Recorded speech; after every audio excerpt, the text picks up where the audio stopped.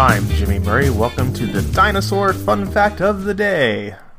Today's dinosaur is Saurischians. One of the reasons why dinosaurs are so fascinating is that archaeologists and scientists have to piece together as much as they can from dusty, decaying bones. While technology can help them accurately recreate much of a dinosaur's physical characteristics, it is still a safer bet to categorize dinosaurs based on their bones. In 1887, Harry Seeley discovered that certain dinosaurs' hip joints were unlike any others. He started to classify them as Saurischian dinosaurs, which is different from our last week episode on Ornithischian dinosaurs. Saurischia translates to lizard hip, and last week we discussed that Ornithischian dinosaurs are bird-hipped dinosaurs.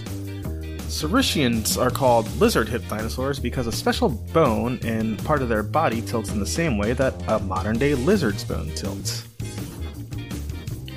The fossils in this part of the body have three major bones: the ilium, the ischium, and the pubis. In lizard-hipped dinosaurs, the pubis points forward and downwards and is almost vertical.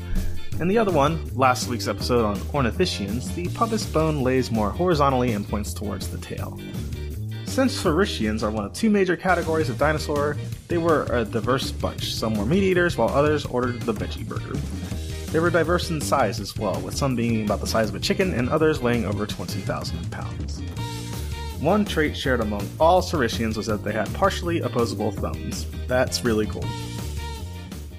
I'm Jimmy Murray. Thanks for listening to The Dinosaur Show on the Kid-Friendly Podcast Network. Music by Kevin MacLeod. Executive producer Chris Kremitzos.